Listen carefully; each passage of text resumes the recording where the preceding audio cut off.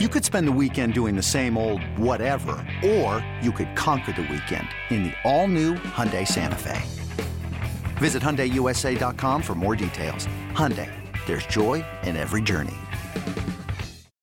When you need mealtime inspiration, it's worth shopping Kroger, where you'll find over 30,000 mouth-watering choices that excite your inner foodie. And no matter what tasty choice you make, you'll enjoy our everyday low prices, plus extra ways to save, like digital coupons worth over $600 each week. You can also save up to $1 off per gallon at the pump with fuel points. More savings and more inspiring flavors make shopping Kroger worth it every time. Kroger, fresh for everyone. Fuel restrictions apply. The Rams obviously opened up their season. Defending Super Bowl champions always open up the entire NFL season on that Thursday night game. We saw them last Thursday take on the Super Bowl favorites for this season, the Buffalo Bills, and they looked very, very rusty. You call it Super Bowl hangover, call it 3 preseason games and not enough padded practices, call it whatever you want to call it. They did look rusty, however, though. Matthew Stafford especially. Does what happened last Thursday against the Buffalo Bills, does that help or hurt the Atlanta Falcons? Because the Rams are obviously going to come back and try to have a way better performance. But, Bo, do you believe that there could be some extra hangover there? Or do you believe, okay, the Rams snapped them, the Bills, I should say, snapped the Rams into place, kind of woke them up a little bit, and they're going to be extra, extra sharp coming into Sunday? Or is it too early to call? Do you believe what happened on Thursday helped or hurts the Falcons? Well, it's hard to say if it helps or hurts. I think it gives the Falcons confidence. They see that that's a team that's vulnerable. That's not as maybe they're not the Super Bowl. You got to say, hey, this isn't the same team that won the Super Bowl. It's not. It's got a lot of the same big parts. pieces too. Yeah, but yeah, I mean they're missing the guy. One of the guys that kind of look. Aaron Donald is amazing. He's the best defensive player in football, maybe the best player in the NFL altogether. Yeah. But it's a thing where he was, Von Miller and him together with Leonard Floyd. That's just ridiculous, especially with a guy like Jalen Ramsey in the back. But when you go and you think about it, they're different. They're not the same team. We got to stop thinking that. So I think the Falcons kind of see, hey, they're not invincible. All right, they've got flaws, but in that same aspect or that same area, it does hurt because now you got a pissed off team. Now you got a team that is not overly, they're reeling, but they're also like, hey, we're going to get our ish together and we're coming because we are not going to go 0-2. I don't know the last time a team that coming off a Super Bowl went 0-2. The one that always sticks out in my mind is I think it was 94 Cowboys or 93 Cowboys won. I think it was 93 Cowboys. They had just won the Super Bowl. And Emmitt Smith holds out the first 2 weeks of the season, and they go 0-2. Look at Bo throwing it back with some history. Yeah, but now they went on to win the Super Bowl that year. That was their first. That was their back-to-back. Because they won it in. Let's see. I believe they won it in because the Giants won it in 90. The Redskins, so they won it in 92, 93, and then the Niners won it in the 94 season, and then I think the Cowboys came back and won it in 95. So they won like 3 of 4. Years. So that was that area for them. If I'm not mistaken, the Packers won it in 96. Yeah, so that was kind of how it went. But so it's a tough task. So yeah, it does hurt the Falcons. You kind of wanted LA to, I guess, in hindsight, to win. So they're not, because they're a veteran team. So maybe they get, hey, we can't start 0-2. So yeah, I think it does hurt the Falcons in that aspect, but also I think this team can see a lot of flaws in the coaching. Arthur Smith and Dean Pease and Dave Ragone and Marquise Williams on the special teams. They can see maybe some flaws that they think they'll be able to exploit. So, extra one. So, yeah, I think you got a Rams team that's looking at fixing stuff, and they're maybe a little mad because they got embarrassed on national TV.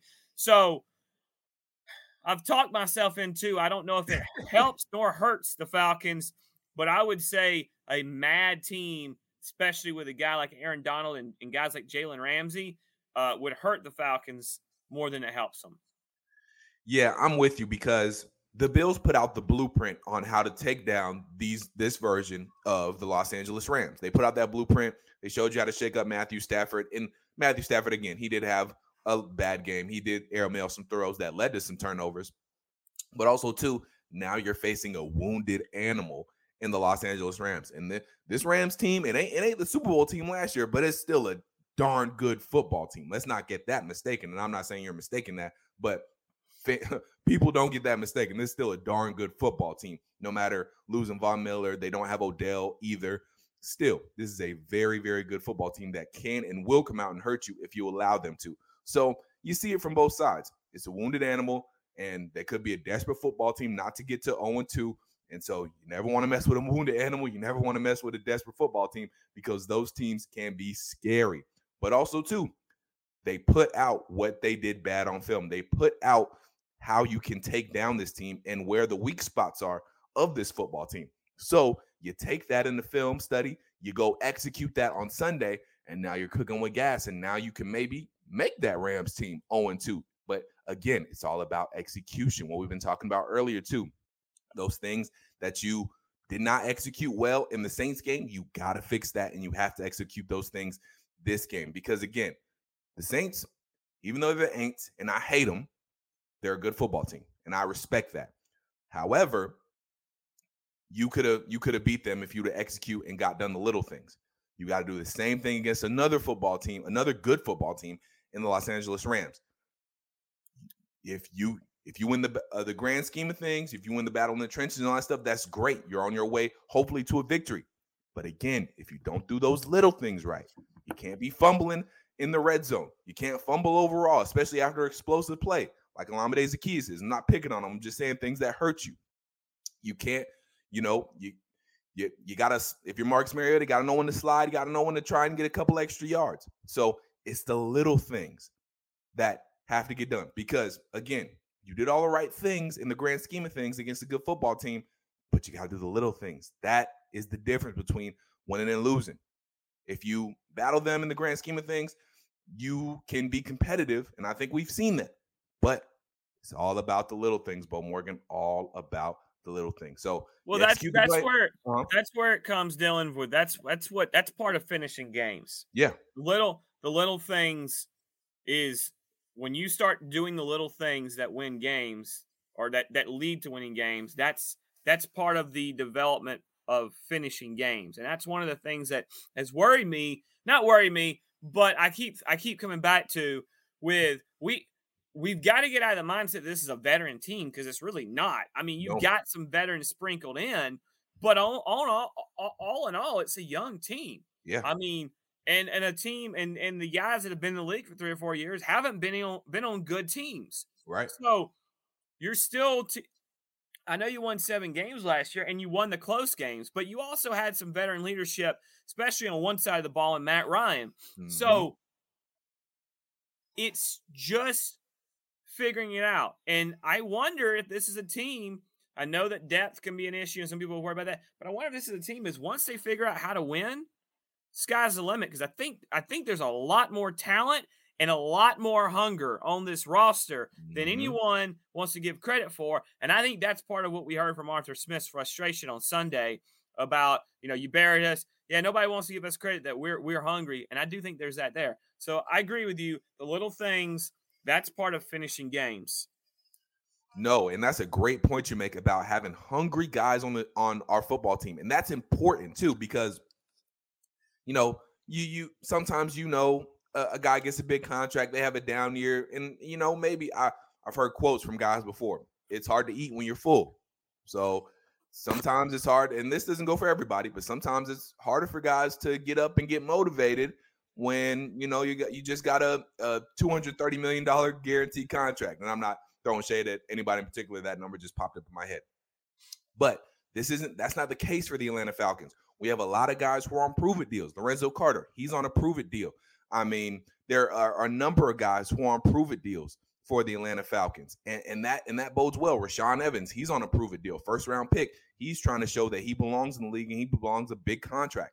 So there are hungry guys on this football team, and I'm glad you brought up that point because that's going to pay dividends. These guys are trying to prove it, not only that the Atlanta Falcons are a good football team, but they are good football players, and they deserve to stay in the league. Whether it's on the Atlanta Falcons or not, they're putting film out to show, hey, I deserve a contract, You deserve to invest in me.